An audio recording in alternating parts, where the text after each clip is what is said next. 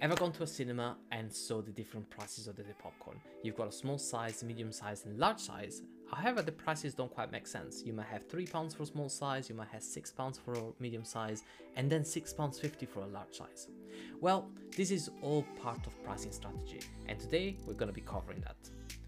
Welcome back to the Plus 1% podcast. We're all about helping you achieve more in less time. Today, we're demystifying pricing strategies, and we're taking inspiration from an unexpected source: cinemas. Let's start with the basics. Pricing isn't just about sticking a number on a product, it's a strategic move that can significantly impact your business success. And cinemas have been doing this for years, mastering this art. So cinemas typically tend to offer three sizes of popcorn: small, medium and large. It must seem like a very simple choice, but there is a clever strategy at play here.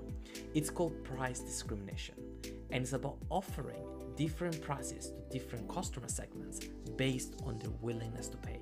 In fact, there is a study published in the Harvard Business Review revealing that cinemas use this pricing strategy to maximize their profit. They found that some customers are willing to pay a premium for a larger popcorn, whereas these others are just happy with the smaller size. So by offering choices, cinemas cater to both groups and significantly increase their overall revenue. Now, you might be wondering, how can this apply to my own business? And how can I implement it? Well, the key takeaway here is to understand your customer segments and tailor your pricing to match their preferences.